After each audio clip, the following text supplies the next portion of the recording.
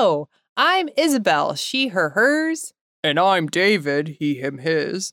And we're two therapists with ADHD who sit down to have some chats about ADHD. We can't promise we'll stay on topic or be professional or even remotely mature, but we can promise that you'll end up looking at you or your loved one's beautiful neurodivergent brain in a shiny new way. This is not a therapy session. This is something shiny. I love it. Do you like it? That's amazing. And can this just be the intro? You saying that and me freaking out about how amazing it is? Yes. And you dropping your voice? That could be our first intro. So without further ado, welcome to Something Shiny. I'm David.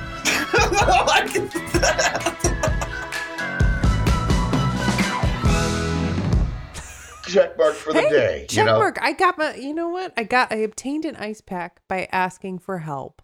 And that is actually a big feat for me to ask for help when injured. So there we go. I did it. I said, ow, and I received an ice pack. The most amazing thing is that's like such a big deal. I actually want to be like, that's really, it's, we're adulting through life and it's like not easy to ask for help. And that's just like a real thing that I think we don't talk about enough in the world. Like, and it is another thing specific to like, you know, lots of people, but also ADHD. It's not knowing when to ask for help. Exactly. Well, and it's like, I feel like, and this is like a side tangent, but I think I hold on to that idea that some of us when we're sick are like the lone wolf types, you know, or like the animal, like the injured animal that's like, rawr, like stay away from me. I'm just gonna sit in my cave and like feel my flu, feel my cold or whatever's going on. And then some of us are more like, I'm like a cuddly teddy bear. Please, would you take care of me and nurture me? Oh, well, thank you for the soup. Like, I don't know.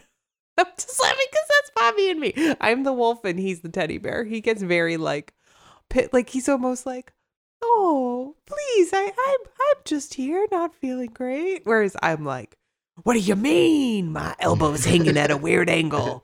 You didn't see anything. Leave. Exactly. I'll be over here in this corner. trying to put my arm in a makeshift sling. Oh, that's healthy.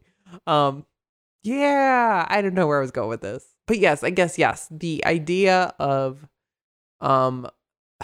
like, yes, it's like that idea too, where what happens when you can surprise yourself, right? Like, I think something I've been thinking a lot about, and I don't know how this relates, maybe you could tell me, which is this idea around habit formation where, you know, like a lot of books like Atomic Habits, we'll put it in the show notes, or like Badass Habits, like also put it in the show notes, you know, like pick a book that's out recently about habit forming. A lot of people are kind of going on and on about how it's like one of the biggest things you need to do is change your identity. Like you need to change how you identify in order to change the habit, right? So like, me. Bless you. Thank you. And part of the reason for this is like, for example, like quitting smoking, let's say, right? That idea that at some point you need to mentally decide you are a former smoker, right? Like, because if you live thinking I am a smoker, then every single time you're just constantly denying yourself, right? And that's harder to do than if you go like, well, I'm a former smoker and look at me go. And every time you don't like give in to the urge or you do something else, right? You're like enforcing a positive thing you'd like for yourself, let's say. Not suggesting, putting it out there. Or let's say you're trying to change how you talk to yourself in your mind, right? And if you say to yourself, like, I've always been really negative. I'm just grumpy, like I'm mean. I have such a loud inner critic, like versus saying to yourself, hey, I have lots of aspects of me. I have lots of parts of me. There's parts of me that are very wise and compassionate and are there to like try to befriend my critic. Do you see what I'm saying? It's like, I mean, it's such a therapist move, but it's that idea of like, kind of how you frame it is also going to be impacting how your habit adjusts. And I've thought about how my identity as someone who I now identify as neurodivergent, right? Like has totally changed how I am able to take on and play with new habits. Like my ability to experiment with some of this stuff is like completely different purely because I identify as like, oh, like I'm a work in progress and I love it. And like, I'm going to hack my brain a little bit, like versus I'm awful at this. I can't do this. Yes. Nothing about this works. There's something wrong with me, right? Like that does not set me up to want to like do much. Does this make sense? I'm kind of everywhere. I'm like, no, and I'm not giving you much in terms of facial stuff because I'm like taking it in like in the same kind of way that like a raccoon would take in traveling at light speed. Because I think big eyes, lots of lights. There's a part of what you're talking about in terms of identity that really resonates.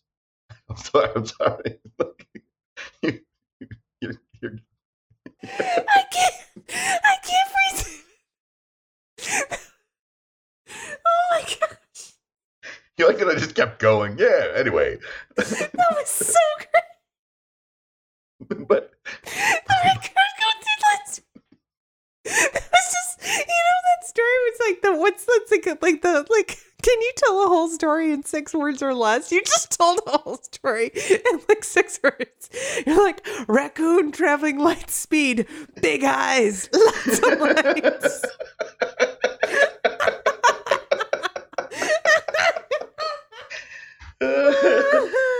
Nothing to see here, just a couple of neurodivergent people talking about brain stuff. Wait. I think this is the thing. Like when you're talking about identity and you have to change your identity, I have this knee jerk, like no one's messing with my identity. like this, like you don't have to do that. But then the reality of this is that's what's happening. This is what self-esteem work is about. It's around changing the meaning of your identity. I'm a damaged person that can't do things and I'm a failure. Oh my God, I'm a person that hasn't gotten my needs met, has not been seen correctly, and never given a real accommodation. And now that I do, what can I do? Like it is all of a sudden, instead of having to fix something that's broken, there's exploration. There's a whole part of an identity to discover. And I think what I think we're actively trying to fight, every one of you shiny people out there, you're part of this battle. We're all fighting this battle. Yeah, Team Shiny. Team Shiny. We have to change the perception of what it looks like to be neurodivergent. Because we have needs that are not met by the world. Mm-hmm. And so like when you're talking about like you got to shift your identity, I'm like, yes, we have to shift our identity. Like it's either I'm never going to pair socks again and just get the same sock because who needs that in my life? Or I'm going to make a game of pairing socks. Like either way you go, it's that identity piece. You can be that person. Mm-hmm. No one's got time for laces. Well, I don't. No one's got time for multiple trips of groceries.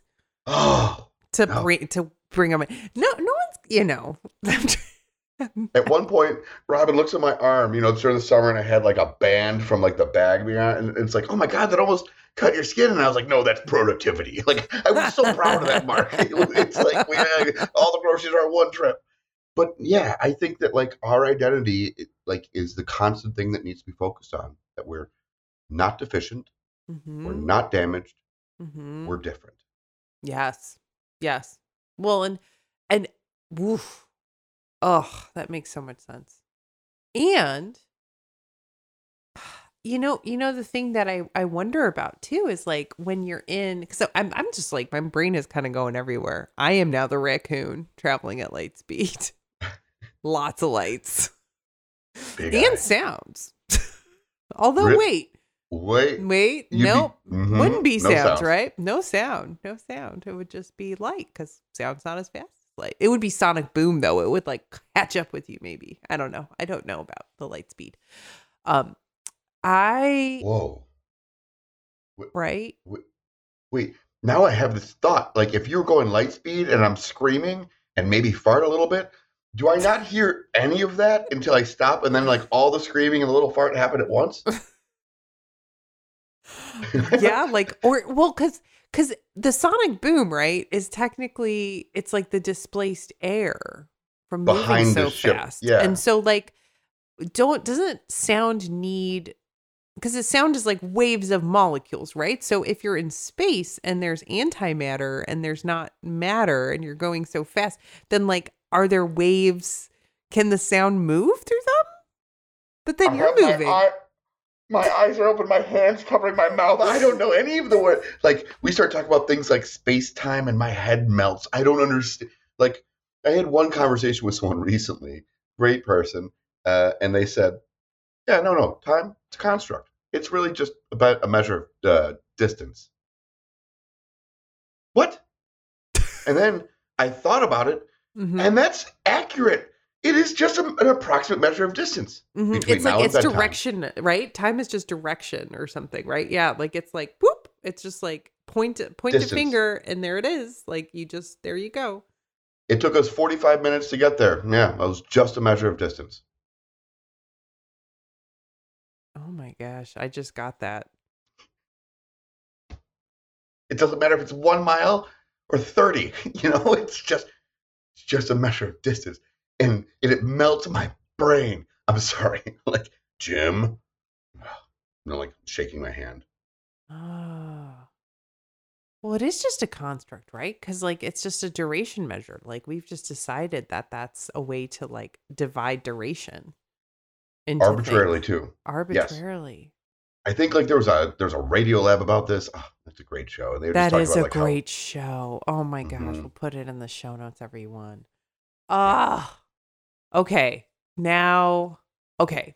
Last shout out. I'm not gonna remember his name, and this is gonna drive me up the wall. It'll Chad come back to me. Applebaum. No, but that's a great name. I was just trying to throw a name out there. Just like, is that the name you're thinking of? Oh, Jad. You mean Jad Abumrad? Yeah, I think I said the name wrong. Chad Apple. Yeah, now I'm questioning. I impulsively. No. And I'm saying it with such a thick Chicago accent. Jad Abumrad. Oh, he's amazing. What was I gonna say? Oh, come on. Okay, he's a man who it's Brian something. Brian Cox. I got it. Brian Cox.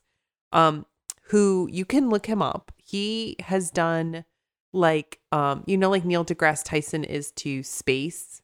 He kind of is that to like quantum physics sort of, right? So and he gives these lectures and he does like BBC specials and he like explains things in this really cool way.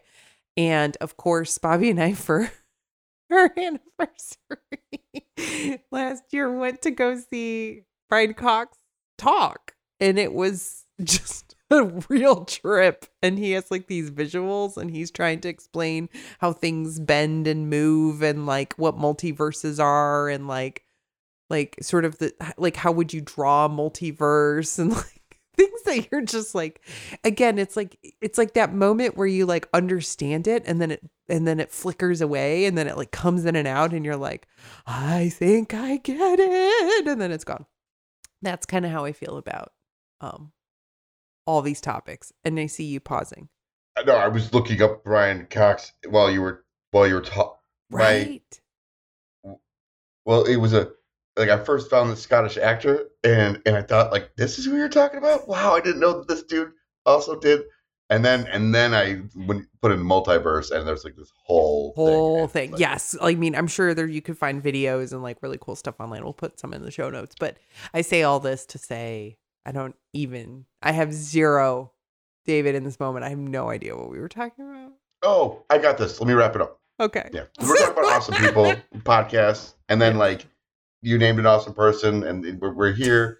Pardon me. Okay, so one of the things that I've been thinking about lately, and I want to maybe say this, is like, and this is so non sequitur, not what we're talking about. I was thinking about anxiety because I think anxiety is a part of life.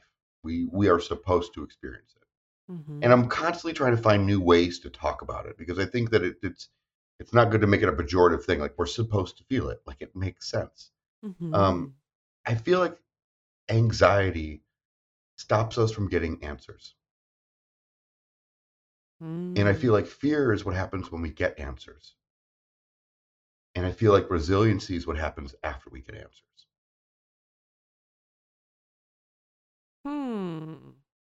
It's scary to find things, to try things new, to go somewhere you've never been before, to eat something you've never had before, to try a new habit, to chunk things together, to change your identity, to think about I'm just going to try to pile, even if we talk about the multiverse and Brian Cox, like these things are difficult things and Mhm. they should create anxiety. I think what I get concerned about in terms of neurodivergence is that like it's not about running from that anxiety. It's about finding a safe group of people to experience it with. Mm. You don't have to do things alone. Like No. even you and I, like talking about like space time and different things, like in this moment, like it's doing it with you that makes it really special. Isabel, it's doing it with you. Yeah. And Oh, likewise, no, David.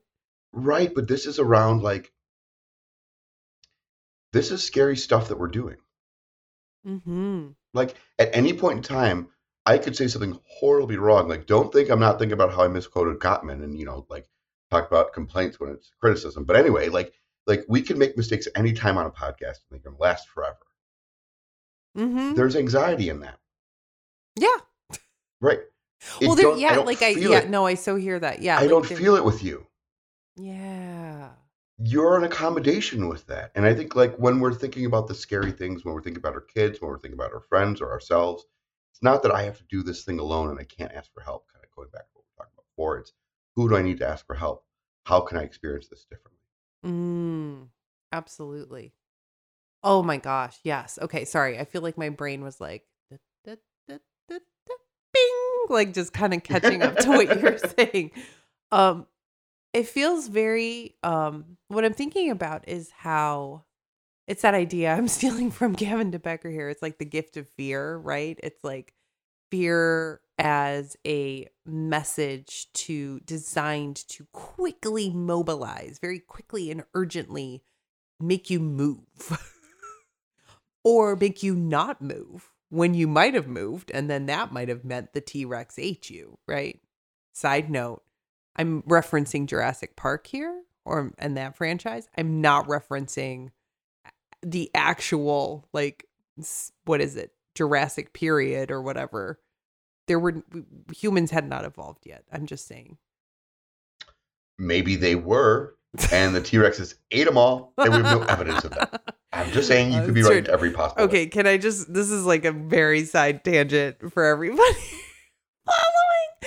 following. That there's this amazing, I'll put a link in the show notes. There's this amazing, like a improviser comedian who put this, put this thing up recently where the whole bit is that he's going at one point he says, um why why do you never find Bigfoot bones?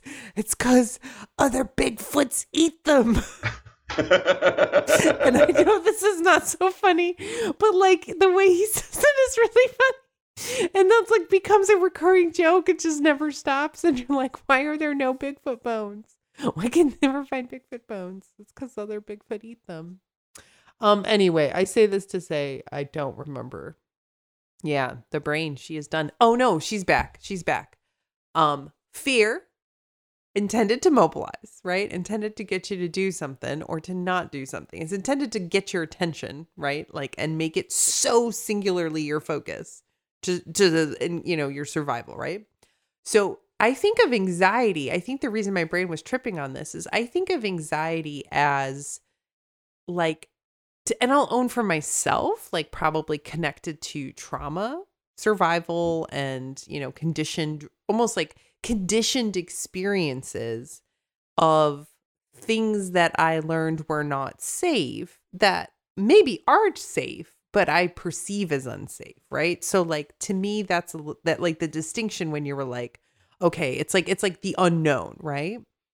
And the thing that I'm hearing you say that I'm like, my brain is exploding and melting, is the ability to recognize that it is kind of impossible to feel like I'm thinking of like that idea. It's possible to feel fear if you're also curious, right? Like the two are like opposite conditions, right? And so even if in the midst of anxiety or in the midst of fear, you can kind of cultivate a little curiosity about the fear or about the anxiety, like, where's this coming from? Like it automatically gives you a little room, right, to work with.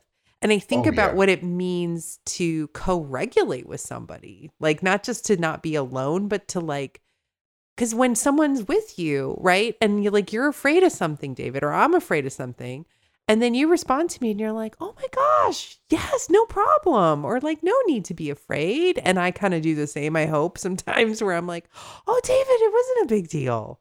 Oh my gosh, we can edit it. Right? Like a piece of what's happening is you're also sort of getting these little like blips that can burst through that conditioning that kind of tell you and signal to you like, ooh, in this present moment, actually, though, like you're safe enough, like somebody is here to tell you like, you got this, you're Yeah. like, you're good kind of thing. I so love what you're saying because I think that there's a major, like super important to know that you need co-regulation or that it's even an option, that another person can be there with you. I we're both like aside from we specialize with ADHD, like we're both trauma therapists. Like I just want Mm-hmm. to make sure I'm kind of saying that. So like when I'm talking about fear and anxiety, I'm borrowing it from a trauma lens, but I'm not talking about trauma. And so what I mean by that is I think of like anxiety and fear, the difference is conception versus perception. It's like, is it Mm-hmm. in the room with you or is it not in the room with you? Mm-hmm. And using that lens, it's like, oh my God, I don't want to go talk to that person. It's like when you actually talk to that person, you're experiencing fear. Everything you do before you talk to that person is anxiety. Oh, I hear that. Yes. Like it's like the anticipation and the like Hmm. the simulations you're running and like, but it's not the actual event itself.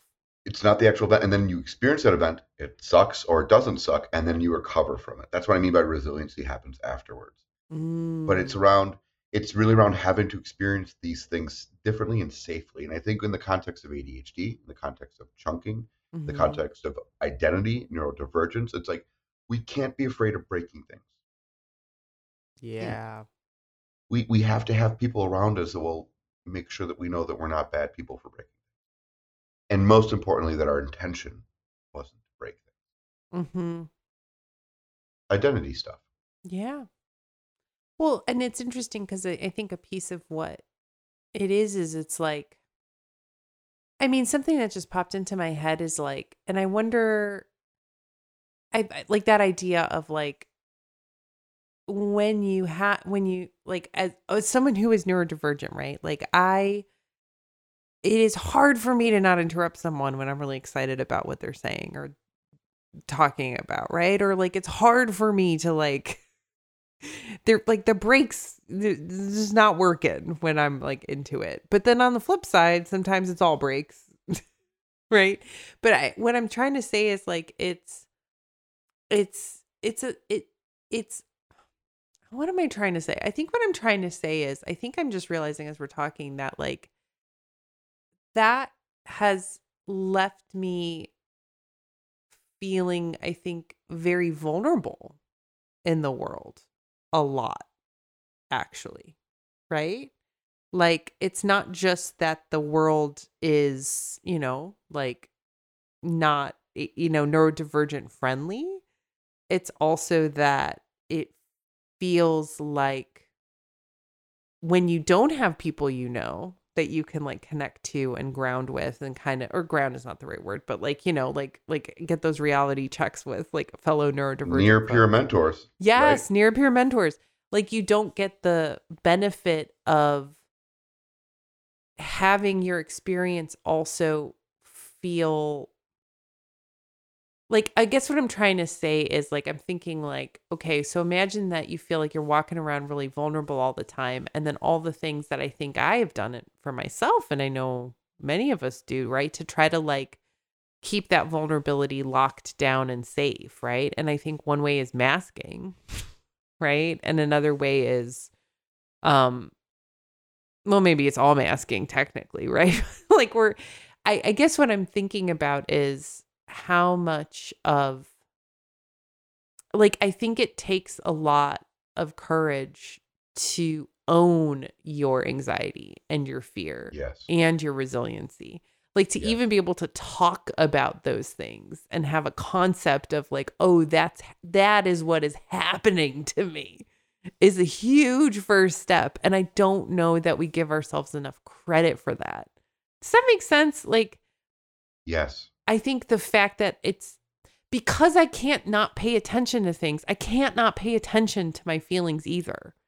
And like, I think of it as like, oh, I'm so sensitive. I'm so emotional. I'm so la la la la. But like on the flip side, like I am really aware. And that's actually not every human out there. Does that make sense? I don't know what I'm trying to say. No, hold on. And I want to take that. And I think like the fear and the anxiety that goes along with neurodivergence, a world that isn't built for you, the subtle bits of oppression that we all find. It's a rough go. And I think that like when you're able to know that it's not your fault. Like imagine sitting there profusely sweating through like 30 layers and just like feeling really gross and everyone else is not sweating. That's really dysregulating. But if everyone's sweating, you don't feel so weird. Right? It's normalized. We don't do a lot to normalize neurodivergence in this country. And at worst, we at times get into pity. And what I mean by pity is, oh, you're neurodivergent, I'll make it easier for you. Like, no. Like, we don't need it to be easier. We just need it to be different.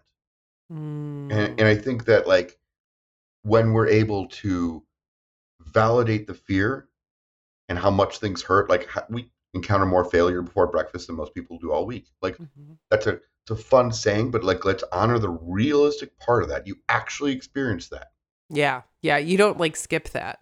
Like, no, it's like we actually get that much failure before breakfast. And so it's like all the accompanying hurt and disappointment and pain and yeah.